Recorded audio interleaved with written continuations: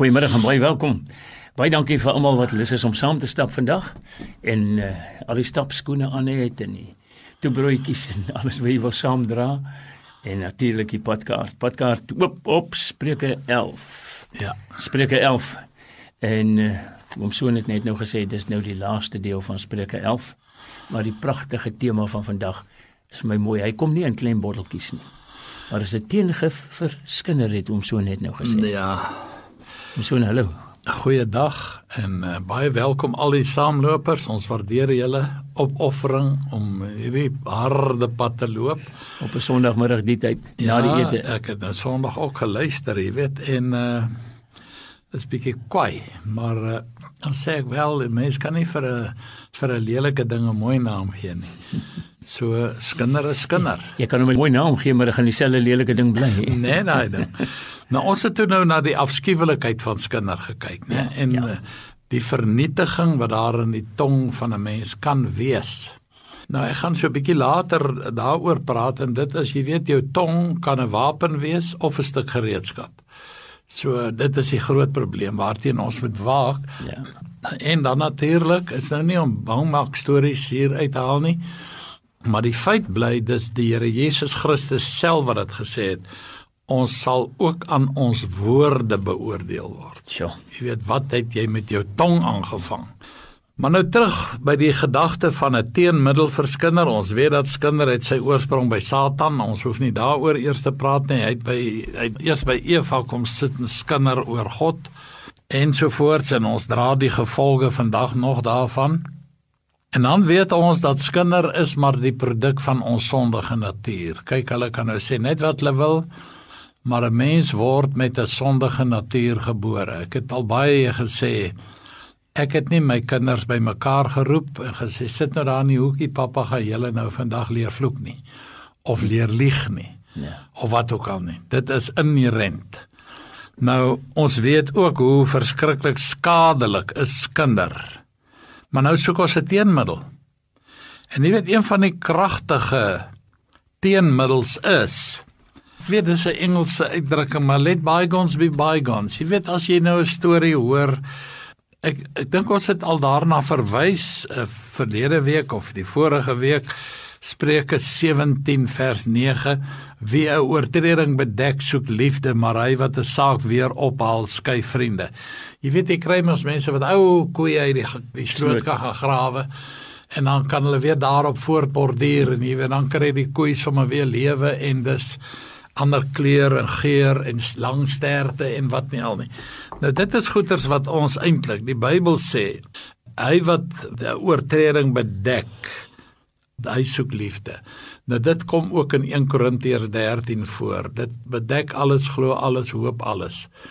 En ek het dit ook verlede keer gesê, dat jy weet, wanneer vir alles 'n ramp iemand tref, jy weet, kom ons vat, daar is nou groot geeste, ek wil nie weer name noem nie, maar mense wat in 'n ongelukkigheid verval het, en die wêreld het hulle gekruisig, jy weet, dit was televisieprogramme, dit was, ek weet nie wat als nie, maar liefde maak 'n sambreel oop, en skerm net hierdie persoon so 'n bietjie van hierdie helder televisieligte, ek noem dit nou by wyse van spreuke, of van die skinder stonge wat blits. Wat blitsig. Ja, nou sê ek, jy weet, kom ons sê net, jy weet, die ou het af, na alles, het hy ook sy goeie eienskappe.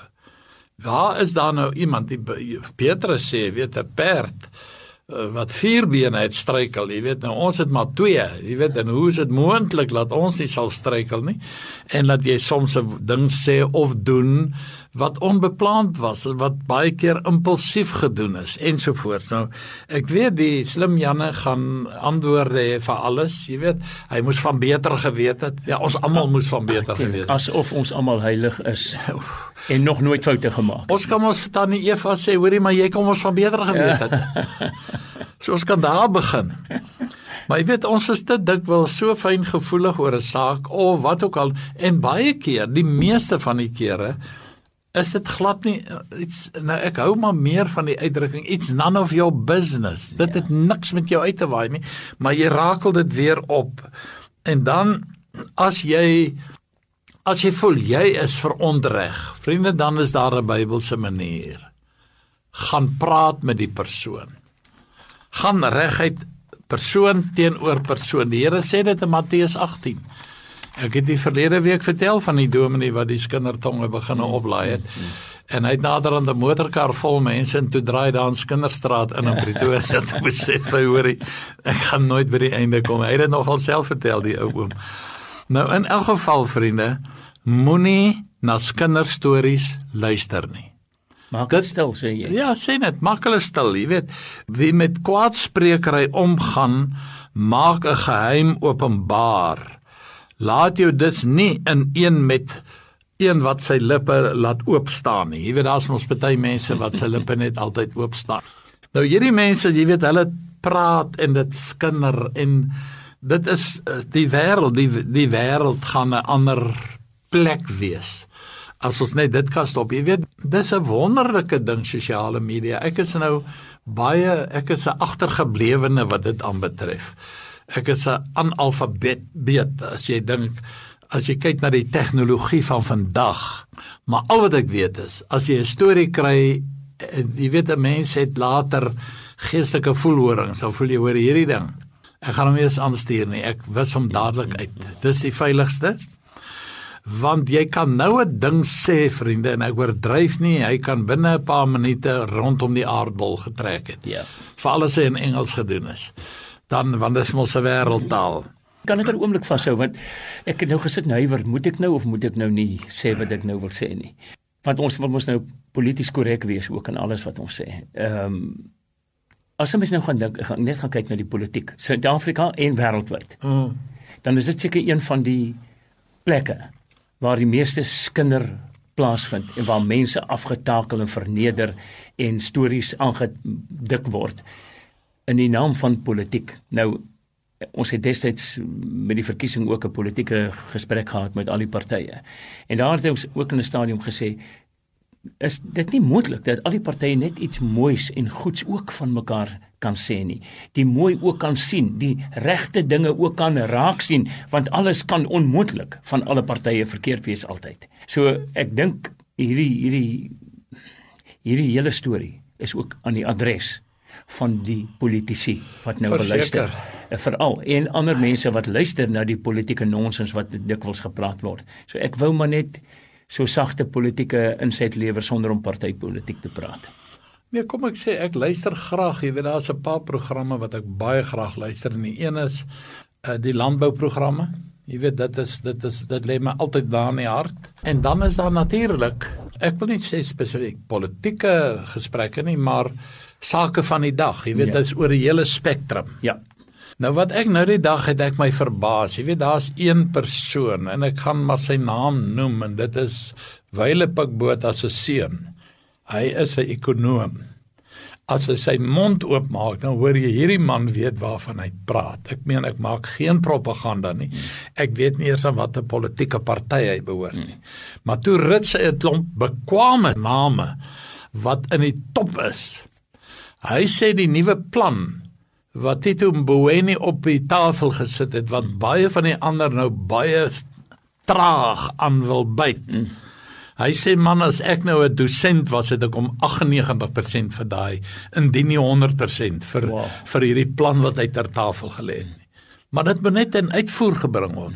Hy sê, dit is die probleem.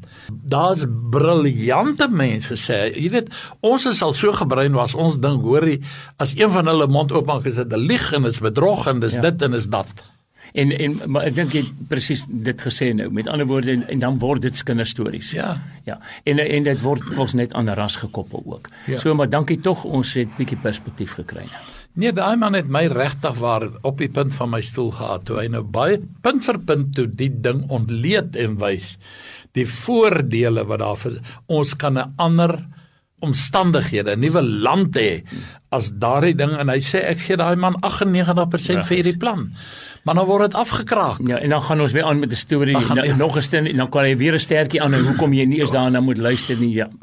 Wie, ons is al so verward, soos 'n verkleermannetjie op 'n smartiebox. Jy weet nie meer watter kant toe nie, en dit is, en nie net by ons nie, vriende, internasionaal. Ja. Jy weet, die Bybel praat van mense of nasies in hulle raserny, wat nie weet watter kant toe nie. Hulle weet nie om uit te kom nie. Die Griekse woord daar is aporia, no way out. Dit is asof hulle in 'n hok gedruk is. Ons soek uitkoms, maar daar is nie uitkoms nie, maar ons is so belieg. Ons is nou terug by ons is nou hier met die liegstories besig. Laat mense weet nie meer wat is waar en wat is nie waar nie, wat is nuus en wat is fake nuus. Ja, maar my punt wat ek wil maak is, ons dra dikwels by tot die fake news, want ons storie, of hy nou waar is nie, of hy half waar is of kwart waar is, ons stuur hom aan, en ons versprei hierdie liegstories ook in die wêreld. Dis soos masels man, of soos pokke, of wat ook al.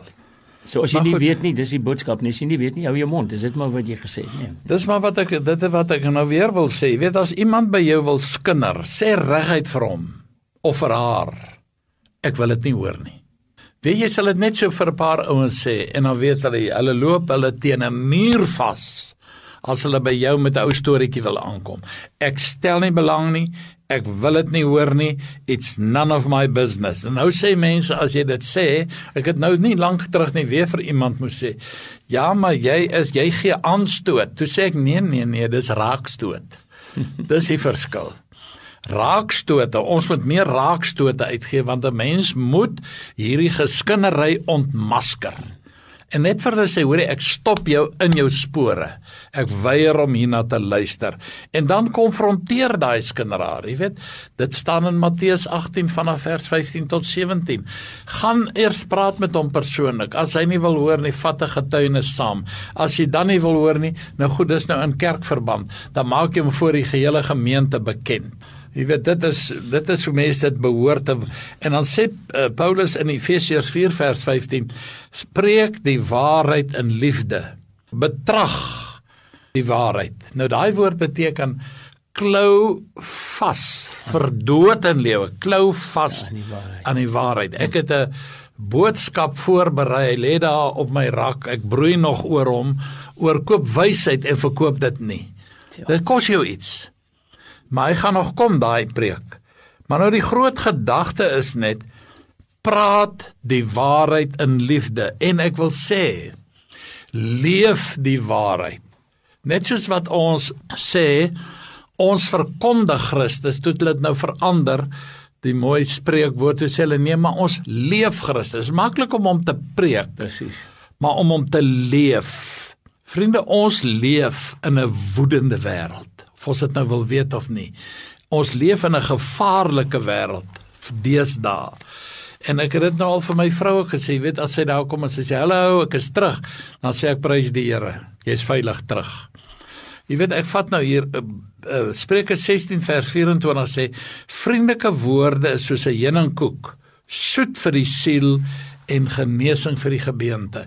En dit is die groot ding, jou tong moet 'n instrument van genesing wees. Kan ek aansluit daarbey ook? Onthou, ons het net ook gesê, so dat as iemand skinder, en jy is betrokke daarbey, of direk of indirek, gaan praat eers met die persoon. Maar dan, selfs dit is gelaai met liefde. Ja. So as jy nou besluit, nou sal ek hom gaan wys. En as jy daar aankom of gil jy al op die ou, wie dink jy, wie is jy? Dan kan jy maar net so op die huis gebeur. Nee, dan moet jy moet in 'n ander rigting geloop het, ver weg. Verkeerde kant. So jy moet gaan om die probleem op te los en die ou se hart te verstaan en vir hom liefde oor te dra daaraan. Ek weet dis nie maklike goed wat ons hier sê nie, maar dis die opdrag, maar dit help niks om hom te gaan skel en te kere te gaan nie, want dan gaan jy niks bereik nie. Jy weet, kom ek vat nou hier, ons gaan nou daarby uitkom in hierdie geselsie, maar dit gaan oor in 'n ander verband.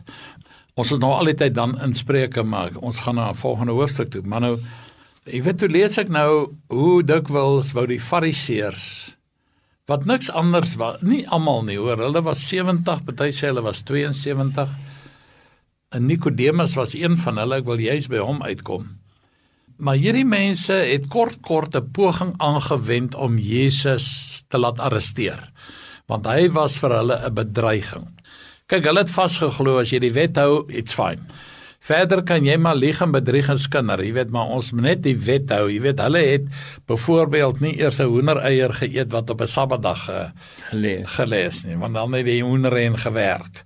Jy mag ook nie eers met 'n huisbak ry op 'n Sabbatdag nie, want dan moet die huisbak werk. Jy moet maar trappe klim, maar dan weet jy nie hoe werk jy dan as jy 50 trappe moet klim nie. Jy weet sulke goeters, inkonsekwente goed. Maar wat ek nou eintlik by wou uitkom, nou kom hulle by Jesus, hoor nou hier, almal het vir hom getuienis gegee en was verwonderd, hoor mooi, oor die aangename woorde wat uit sy mond kom. Hulle het hom so afgekraak en so swart gesmeer. En as Jesus sy mond oopmaak en hy praat met hierdie mense, was daar nie 'n druppeltjie bitterheid in sy woorde nie. Aangename woorde. Dit was woorde van genade. En so het hy almal behandel. Dit kon hulle nie vat nie. Selfs daai vrou wat in ontug betrap is, het hy vir haar gesê, hoorie man, ek beskuldig jou ook nie, ek oordeel jou nie, want hy het toe vir die fariseërs gesê wat daar aansleep, sy moet nou met klippe doodgegooi word. Toe gaan sit hy en hy so op sy hurke en hy skryf iets in die sand, toe opkyk sy hulle weg, maar hy het vir hulle gevra, die een wat onskuldig is aan hierdie sonde, as jy onskuldig is, gooi die eerste klip. Toe het hy 'n doodskoot gegee, want die Bybel sê as jy na 'n vrou kyk om haar te begeer, dan het jy reeds in jou hart met haar egbreek gepleeg. Nou toe moes hierdie ouens weghardloop, want hulle sien toe nie maar, hierdie man weet alles wat in ons gedagtes aangaan, en toe hol hulle weg.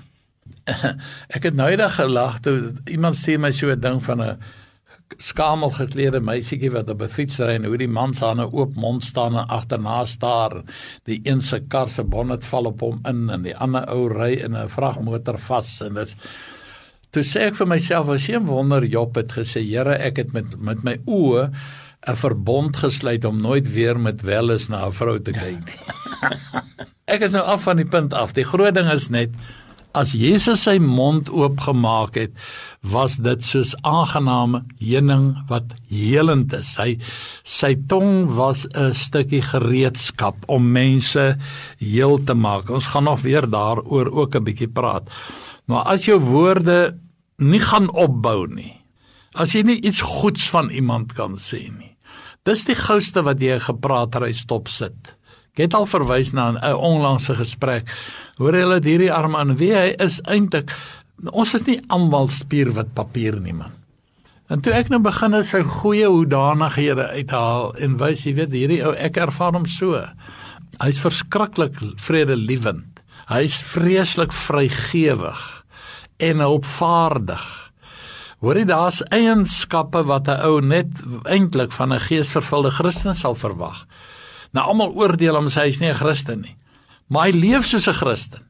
Dis die verskil, vriende. Onthou, Jesus het gewaarsku oor die sonde van die tong. Hy sê vir jy sal vir elke ligsinnige woord verantwoording doen. Die moet jy maar self lees in Matteus 12, daar in vers 36.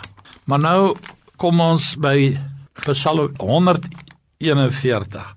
Hy sê, Here, stel 'n wag voor my mond, bewaar die deur van my lippe. Neig my hart nie tot iets wat sleg is, om in goddelose dinge te doen wat saam met manne wat ongeregtigheid werk nie, en laat my nie van hulle lekkernye eet nie. Nou dit beteken daai lekkernye wat so afgly in jou binneste in skinderstories. Here, ek wil nie saam met hulle sit en skinder nie. Bewaar my daarteen. En dan het ek hier Spreuke 21, het ek 'n vers wat ek ook vinnig vir u wil lees. Spreuke 21 vers 23. Daar lees ons hierdie woorde. Hy sê vir ons daar, hy sê, hy wat sy mond en sy tong bewaar, bewaar sy siel van benoudhede, want jy kan jou in groot probleme inpraat. Wie sy mond en sy tong in toom hou hom uit gevaar uit. Dit is net mooi, dit is waar, so, bly liewer stil mense, praat liewer minder. Jy weet, ek het dit ook al agtergekom, in 'n geselskap, ek sit baie keer in groot geselskappe, en dan is daar baie slim mense, en dan is daar nou minder slim mense. Maar ek sê niks. En dan dink hulle ek is slim. Ja. Want ek luister net.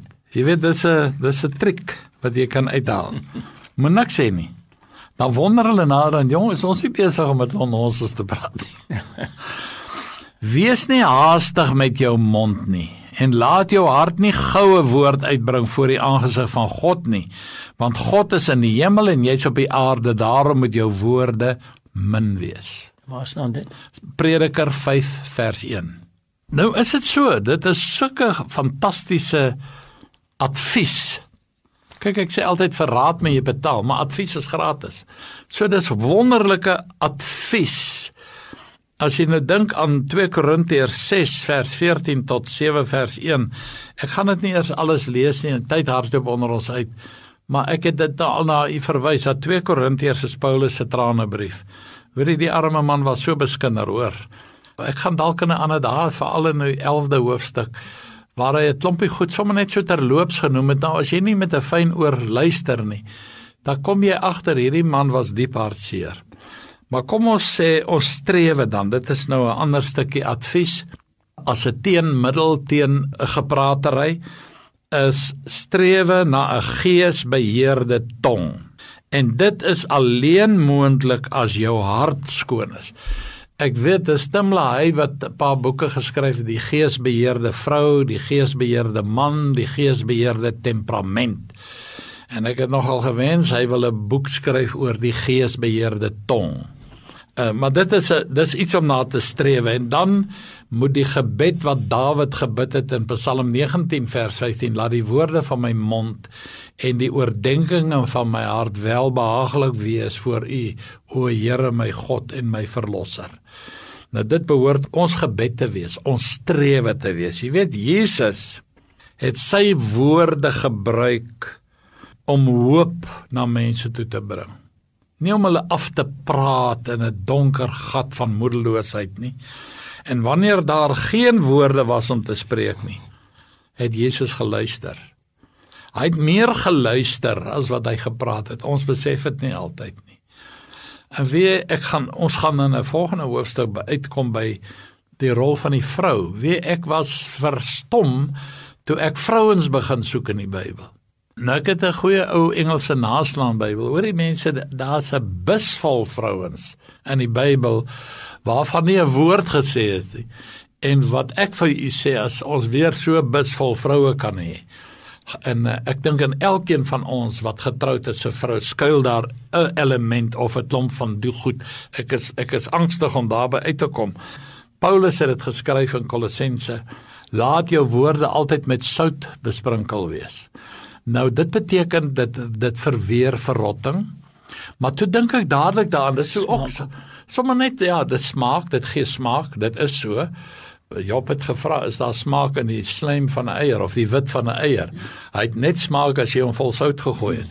Maar nou die groot gedagte is, toe sê ek, goed, sout is 'n ding waarmee jy baie netjies moet werk. Te veel sout is ook nie goed nie. Jy weet, behalwe vanuit 'n gesondheidsperspektief, as 'n dis te veel sout in het. So ons moet maar baie versigtig wees. Ook dit is vir my dan, gesprekke is dan vir my soos kos maak.